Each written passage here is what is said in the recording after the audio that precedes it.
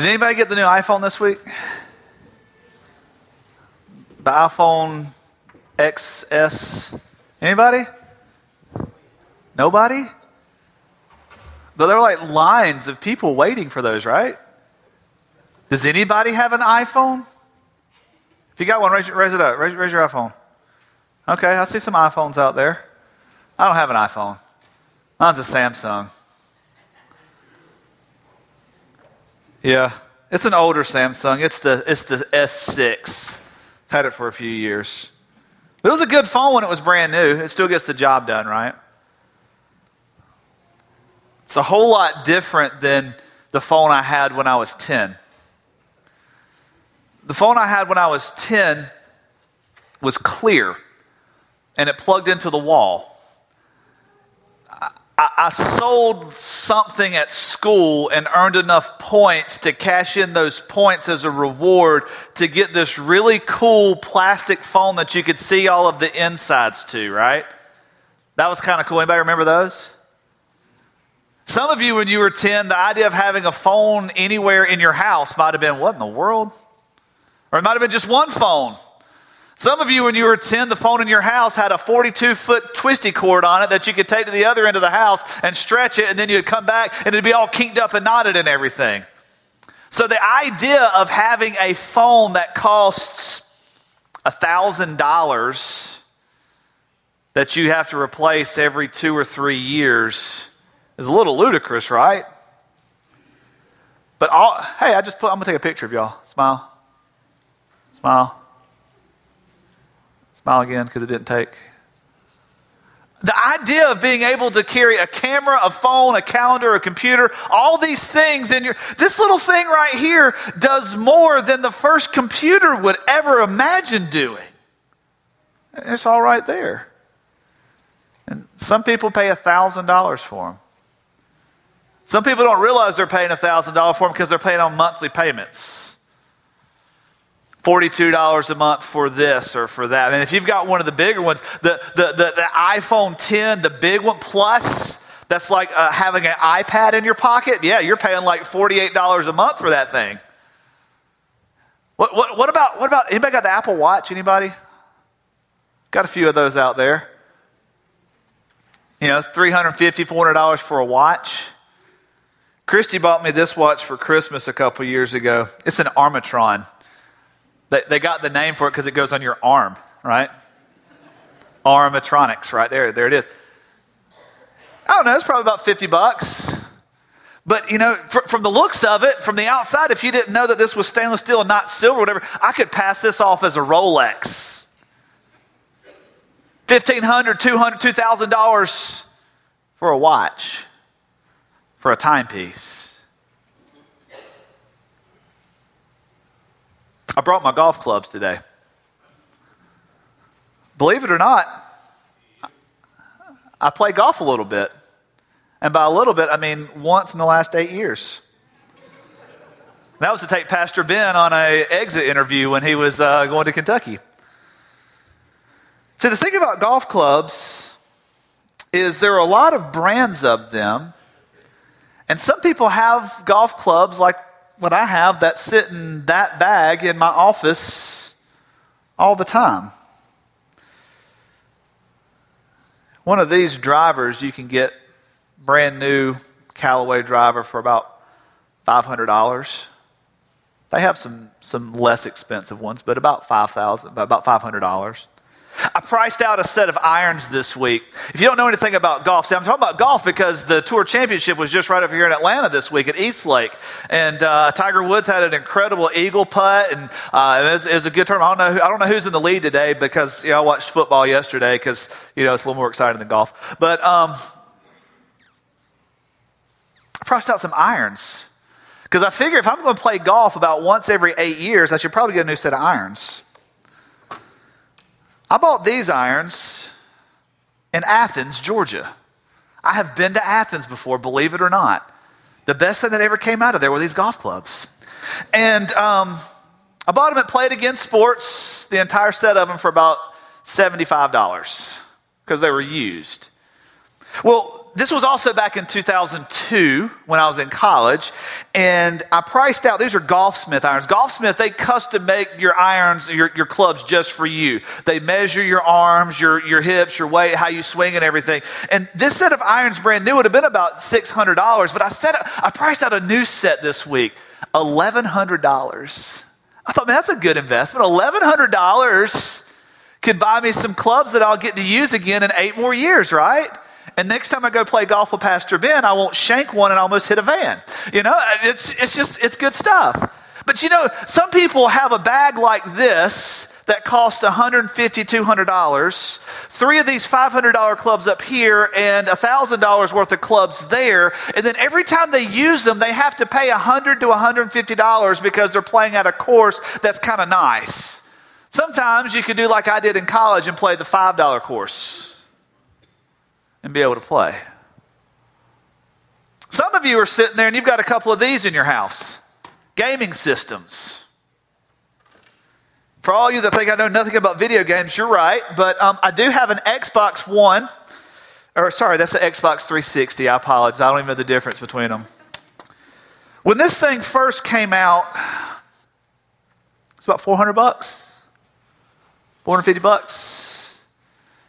Moms and dads were waiting for hours at Walmart and Toys R Us and Best Buy to get in line to buy one of these for Christmas about 7 or 8 years ago when they came out, the Xbox 360. We got this for free from one of our deacons at our last church because they had bought the next biggest, best Xbox. But see, the thing about the Xbox, and you know, here I got the Wii. This was Christy's Christmas present after we got married. Yeah, it was nice. Let me tell you what I did with it. So I bought this and a couple of games, and I wrapped each one of them up individually, and I put them in a huge like shop vac box and put a couple of quilts in there and whatever to kind of throw her off because it was full all the way. And then I wrapped that and I put it under the Christmas tree the Saturday before Thanksgiving. And for a month, she was like, what's in the box? What's in the big gray box? And she couldn't figure it out. It was the greatest thing ever. But still, when that thing was new, $300.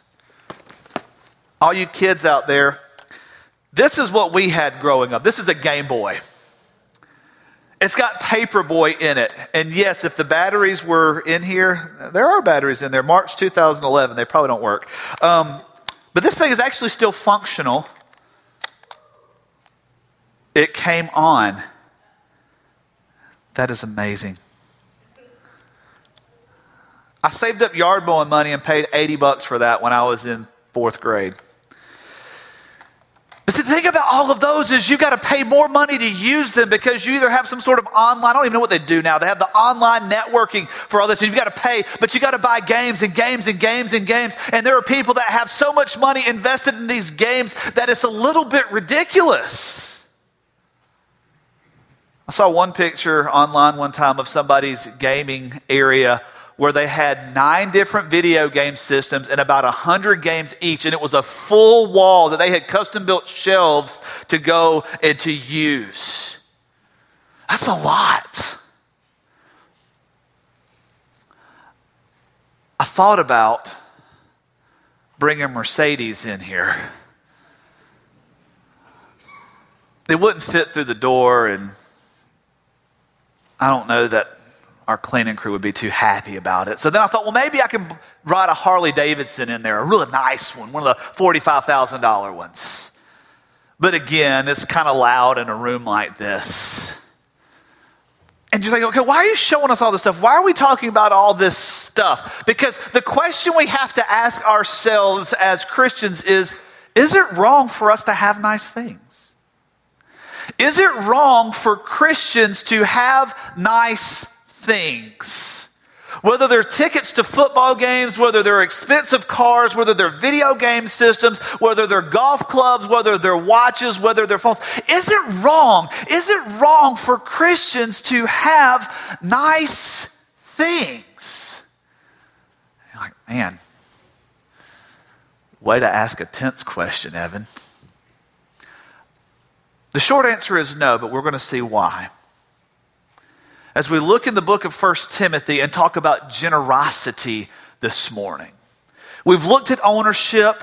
We've looked at the greatness of our God. We've looked at all that he has done for us. But this morning, I want us to look at the idea of generosity out of 1 Timothy chapter 6 as we wrap up this iGive series, as we wrap up this time, as we focus a little bit more on what it means to be stewards and to give according to the plan, the purpose, the work, the word of God in us. And he says in 1 Timothy chapter 6, starting in verse 17, "As for the rich in this present age, charge them not to be haughty, nor to set their hopes on the uncertainty of riches, but on God, who richly provides us with everything to enjoy.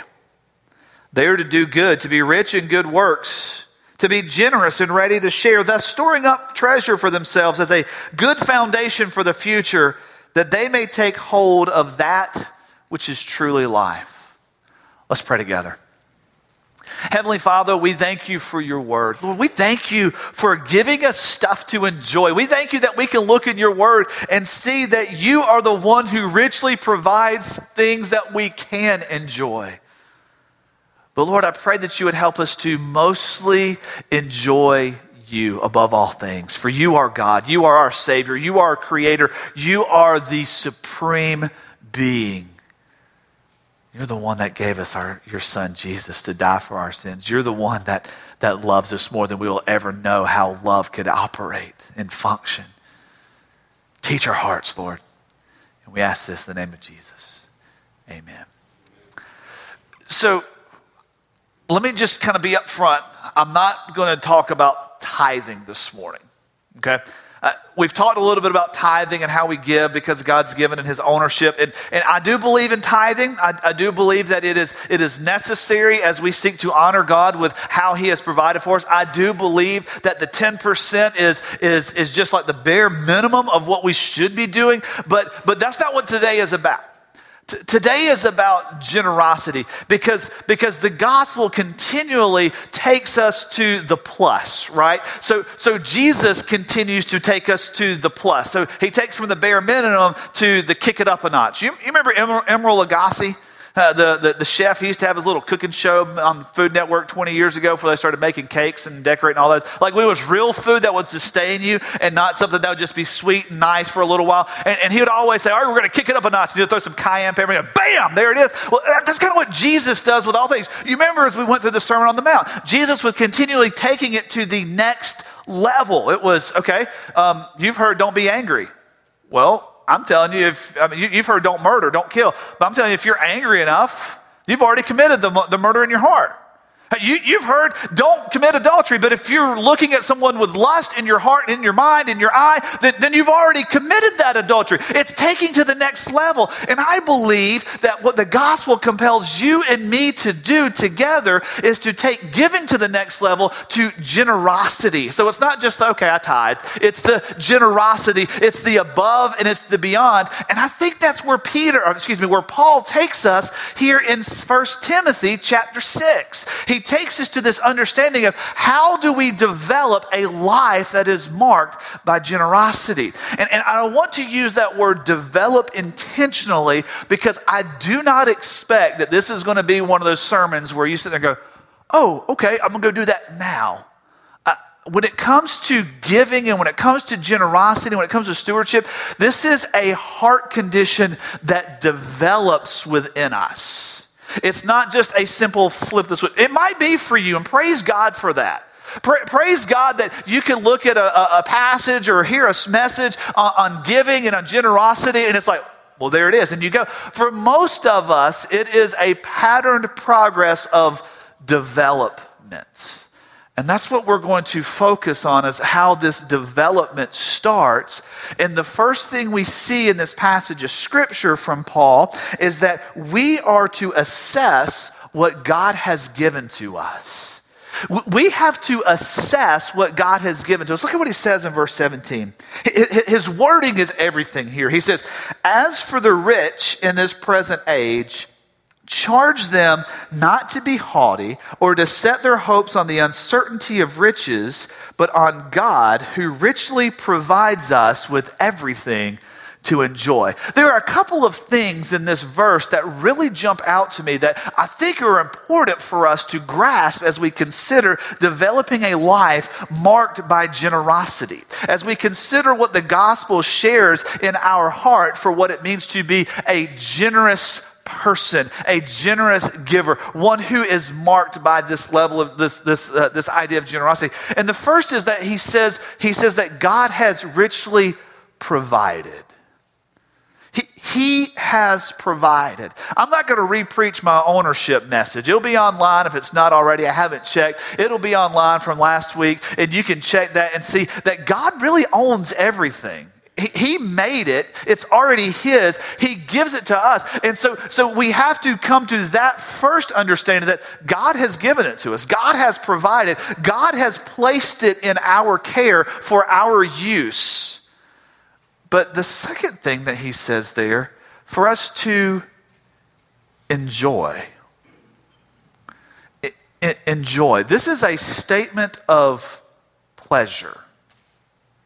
I want you to understand that God is not anti-pleasure at all. He's not.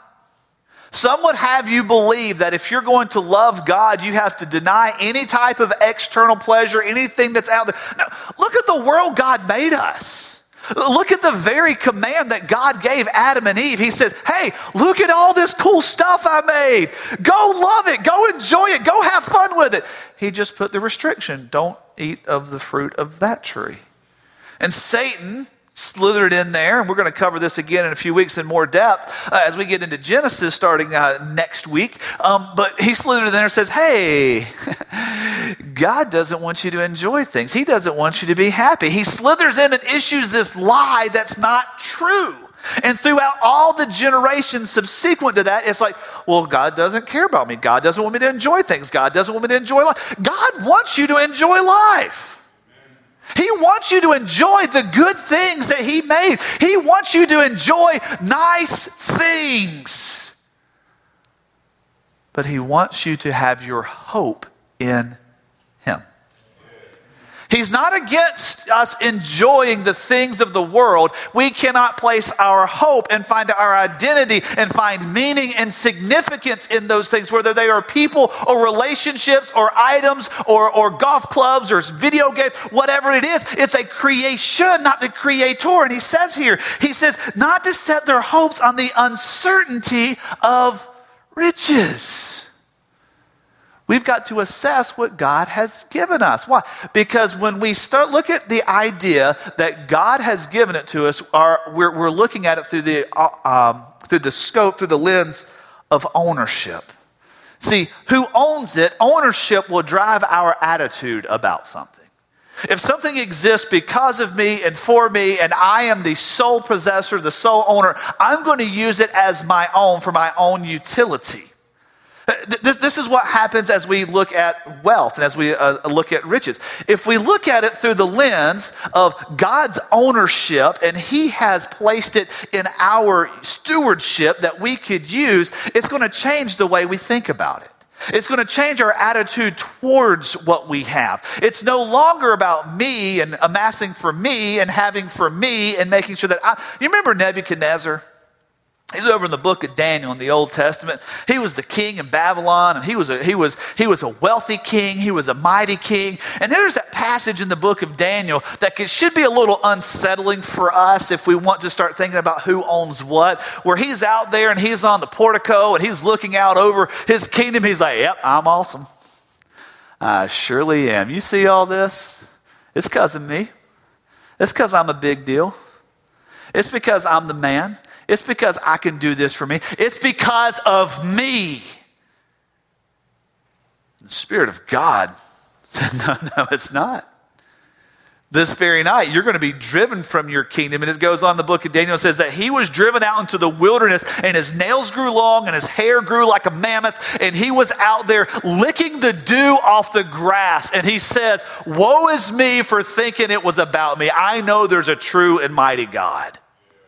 Kind of makes me think of the guy over in the book of Luke that Jesus tells us about, the rich guy who's like, man, you know what? I'm so awesome. I'm so rich that all my barns are full. I've got all this stuff for me and for me and for me. You know what I'm going to do? I'm going to build a bigger barn. This barn's not big enough. We could translate barn into storage unit at the storage place. I've got too much stuff in this storage unit, so I got to rent a bigger storage unit. Just saying, could throw it out there. I've got so much stuff, my barns are overflowing, so what I'm going to do for me and for myself, for my stuff that is all about me, is I'm going to build a bigger barn. And Jesus says that, you fool, this very night your soul is demanded of you, and what is going to become of your wealth? See, if our attitude is that it's we own it and it's us and us and us, we're going to use it for us, for our pleasure, for our glory, for who we are. We're going to find our hope and our significance in that. But if our ownership, if our attitude is that God owns it, it's going to give us a different attitude, because our attitude about it will determine how it functions. Ownership drives attitude. Attitude determines function. If our attitude is that this is God's and he has placed it in my possession for the time being to use for his glory, it's going to change the way we look at it, the way we use it. Whether it's an Xbox or $1 million. Whether it's a golf club or a car. Whether it's a computer or a window, I don't know. Whatever it is. The function of it will be determined by how we view it. Our attitude of it. And Paul says, as for the rich in this age, charge them not to be haughty. Don't let their attitude to be higher than it should be. And let me just stop a second, because I know there's probably that thought in here, hey, Paul's talking to rich people, and that's not me. Anybody ready to self-identify as rich? Nobody. Well, let's assess what God has given us. Let me give you a fun exercise to do this afternoon. Go ahead and write this in the margin of your outline. GlobalRichList.com. GlobalRichList.com. That's a website where you can go in and you can enter how much money you make, and it will tell you where in the world you rank as how wealthy you are. You want to hear something really, really staggering?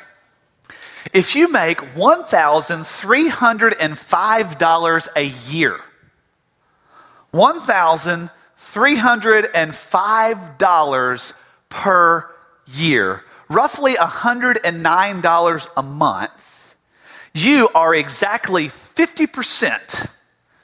You are the exact 50%. 50% of the population has more of the world has more money than you. 50% of the population has less money than you. How about that?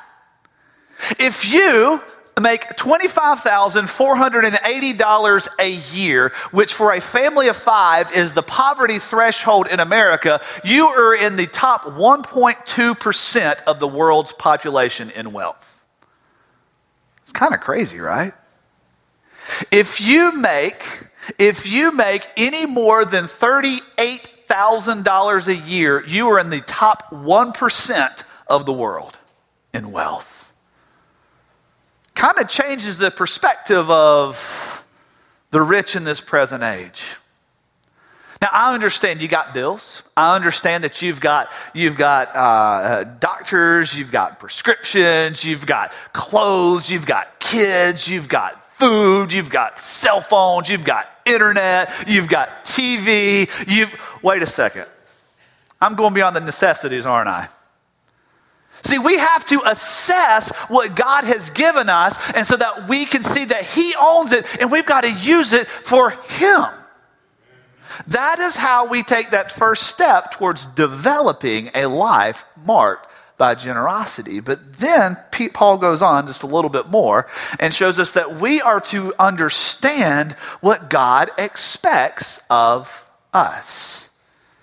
See, at no point in this passage has he showed us or told us, hey, if you're rich, if you've got nice things, you're in sin for having nice things. No, he says he richly provides us with everything to enjoy. It's just what we do with that. So now we've got to come from assessing that, okay, God really has blessed us. God really has given us something awesome, something amazing, has really given us more than what so many people in the world have. And I understand the cost of living in America is a whole lot more than the cost of living in most of the world. I get that. But we've got to assess and let's understand. He says there in verse 18, they are to do good, to be rich in good works, to be generous and ready to share, thus storing up treasures for themselves as a good foundation for the future. There are a few things that he gives us here. Doing good, being rich in good works. So are we no more for the money we have or the way we use what God has given us for his glory, for his kingdom, for his benefit, for his power. To be generous and to be ready to, you see that? To be generous and ready to share. Those are marks of his expectation for us. So maybe the operational question we have to ask ourselves, that we have to ask of this as we start looking at the understanding of what he expects of us is, how can I bless someone as God has blessed me? How can I bless someone? Having things from God is a blessing, right?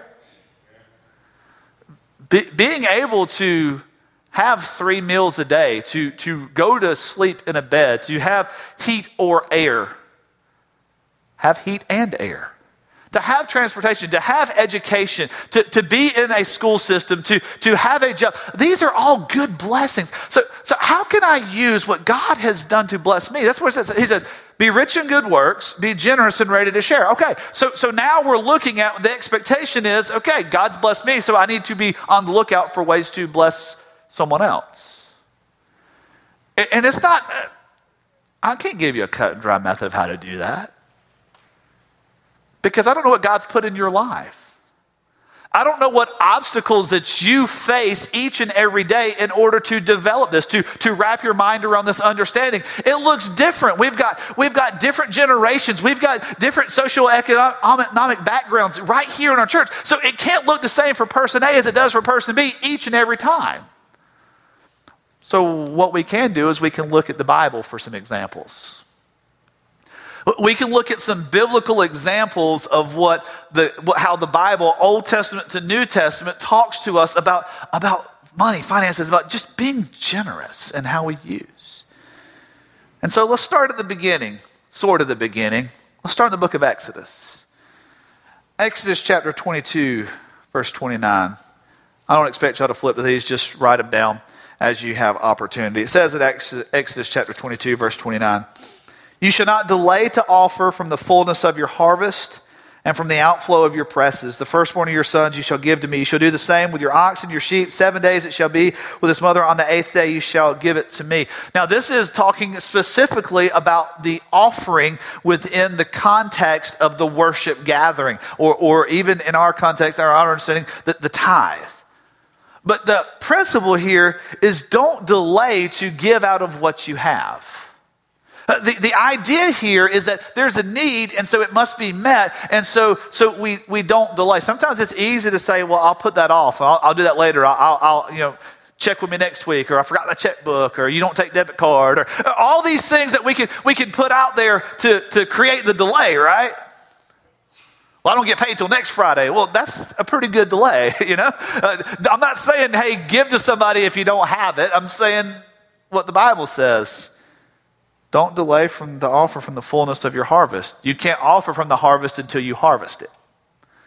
Well, then let's flip over to the book of Leviticus. Leviticus chapter 19 gives us a really cool picture of generosity for the people of God. It says, when you reap the harvest of your land, you shall not reap your field right up to its edge, neither shall you gather the gleanings after your harvest. And you shall not strip your vineyard bare, neither shall you gather the fallen grapes of your vineyard. You shall leave them for the poor and for the sojourner, for I am the Lord your God. What God was doing was making provision from his people that had for those who had not. Even the sojourner the ones that weren't the people of God, the ones that were coming through. We can go over to the book of Ruth and find a great example of this, where Ruth and Naomi are coming back from their land back into the homeland to where Naomi was from. And so she sends Ruth out and says, go to Boaz's field and gather from the edges. See, the reason most of us cannot be generous is we have plowed to the edges. We have gleaned all there is because sometimes the pickings are slim. And I understand that. But we have not created enough buffer, enough edge room to where we have the opportunity to be generous when it presents itself.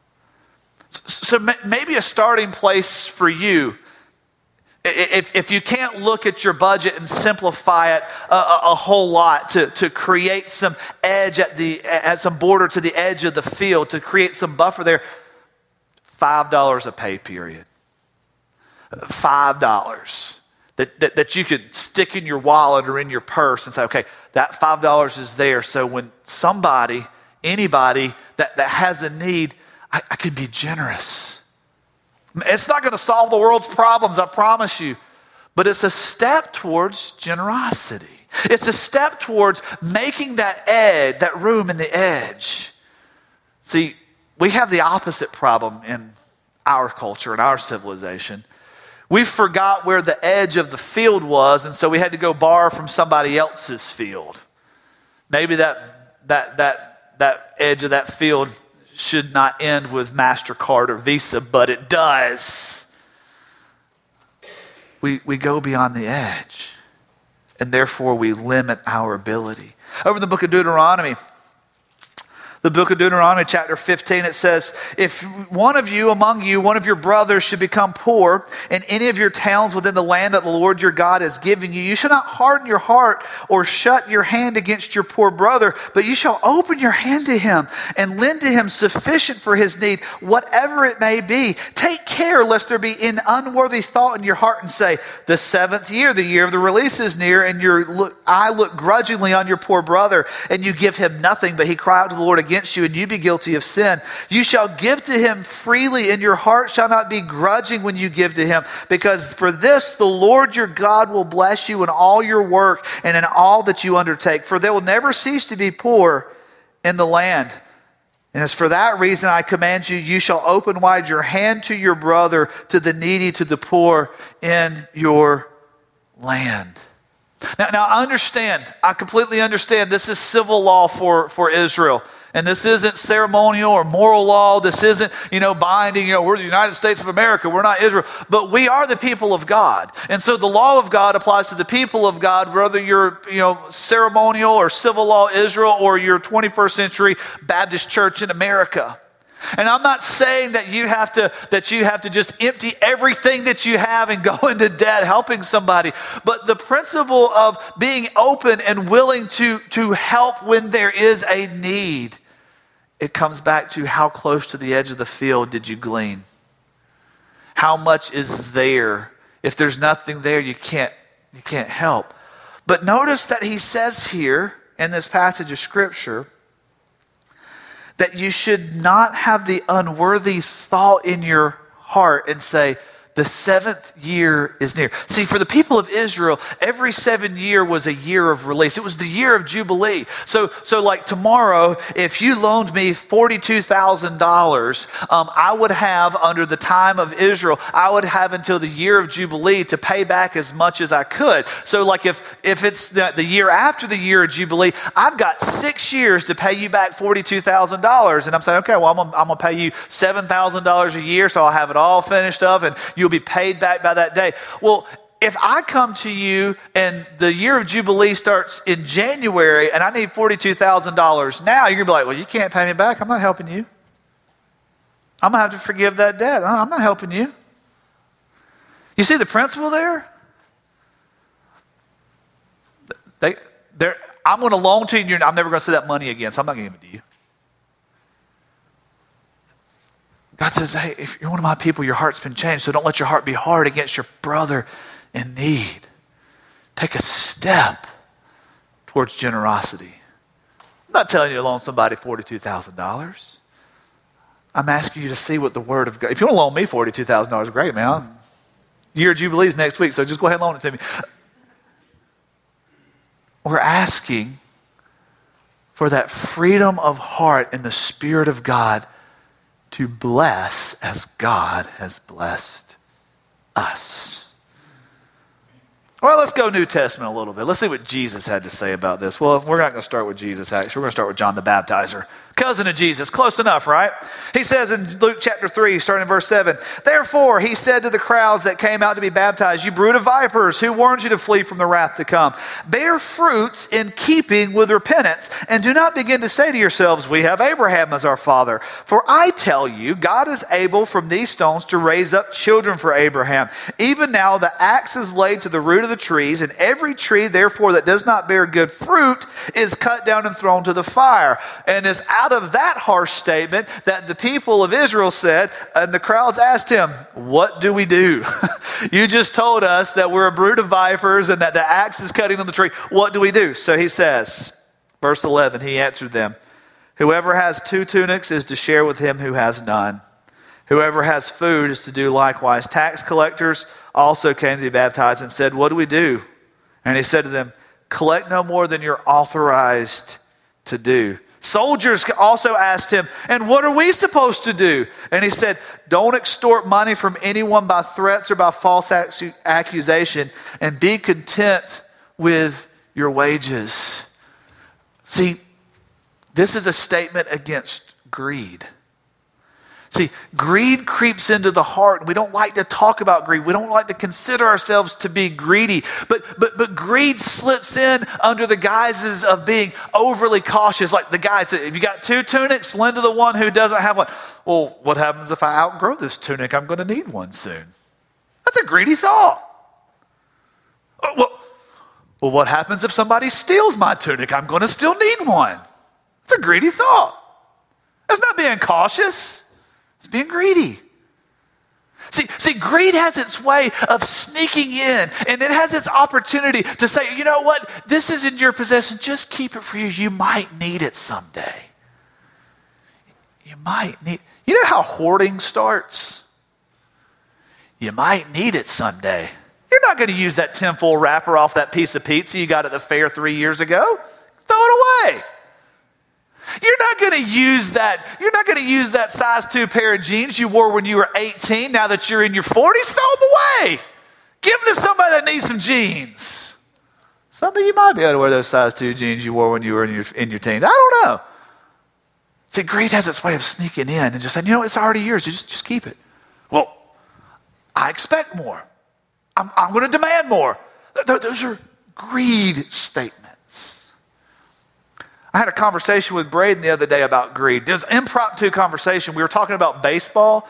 I don't even know how we got on the topic, but we're driving down the road. We're talking about baseball.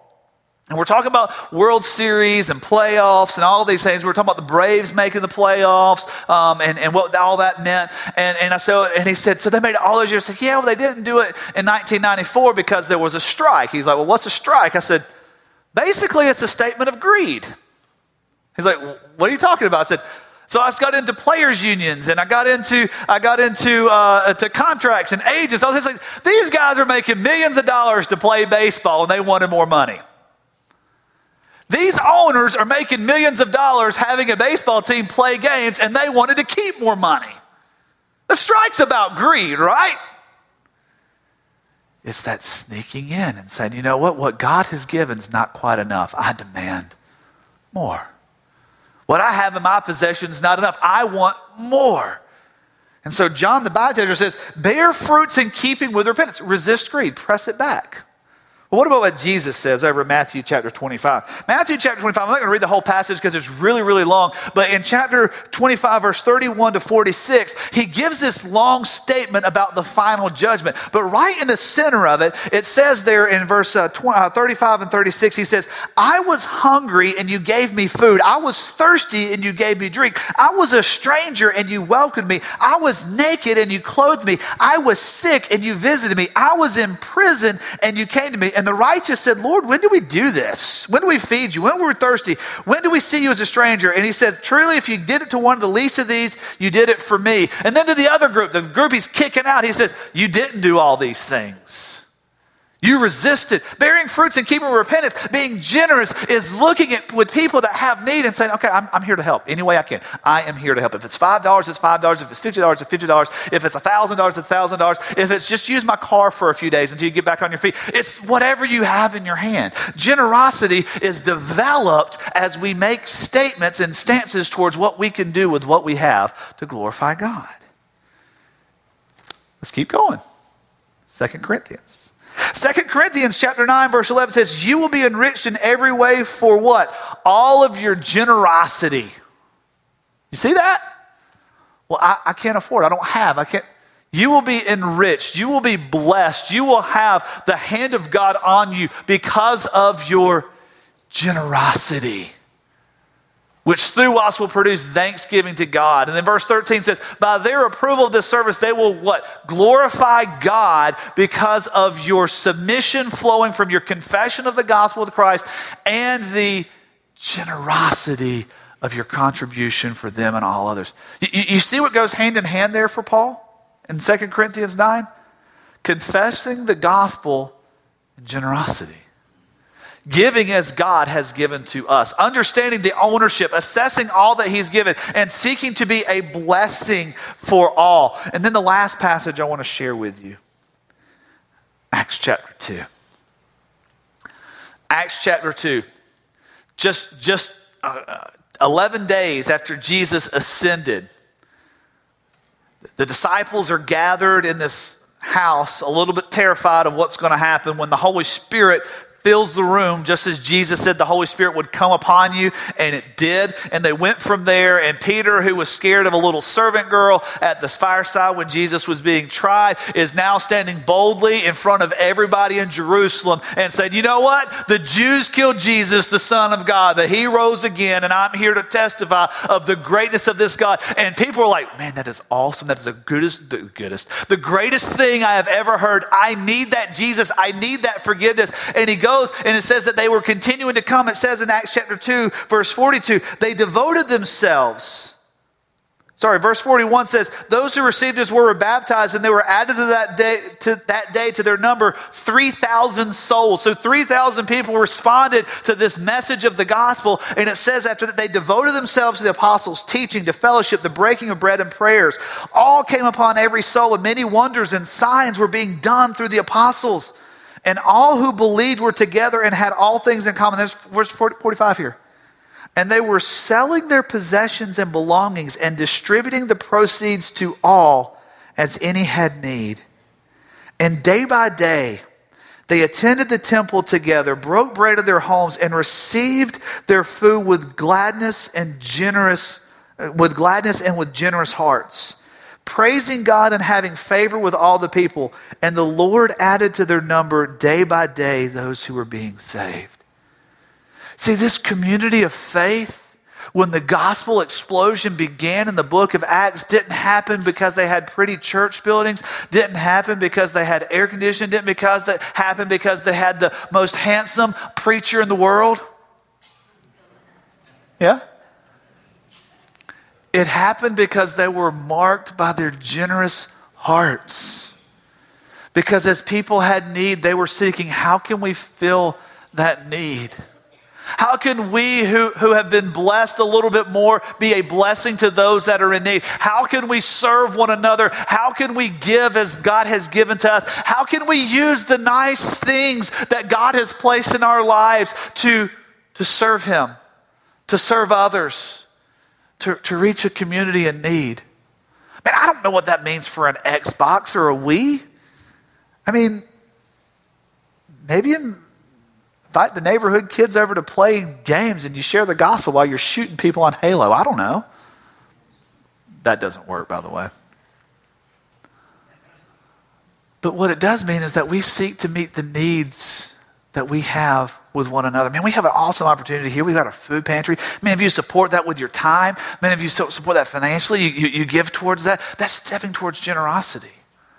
But not everybody shows up at the food pantry. Maybe a way that we can meet this need here is this week. Maybe some of you just feel compelled of the Holy Spirit to go to Kroger or to Publix or to Walmart and just buy like a couple of grocery gift cards that you bring and you drop in the offering plate next week. And as we find out here in the church somebody has need, we give it to them. We supply their need. It's not going to meet all their needs, but it's a step towards generosity. Maybe you take that $5 challenge and you tuck that away in your wallet. But what we get to do as followers of Christ is demonstrate the power of the gospel over everything, even possessions. See, generosity comes from a heart. Generosity comes from a heart that desires to use God's blessings for God's glory. Whatever God has placed in your life, use it for His glory. The nice things that you have, how you can honor Him and glorify Him by reaching into others and pouring into others and using that to demonstrate what He has done for you.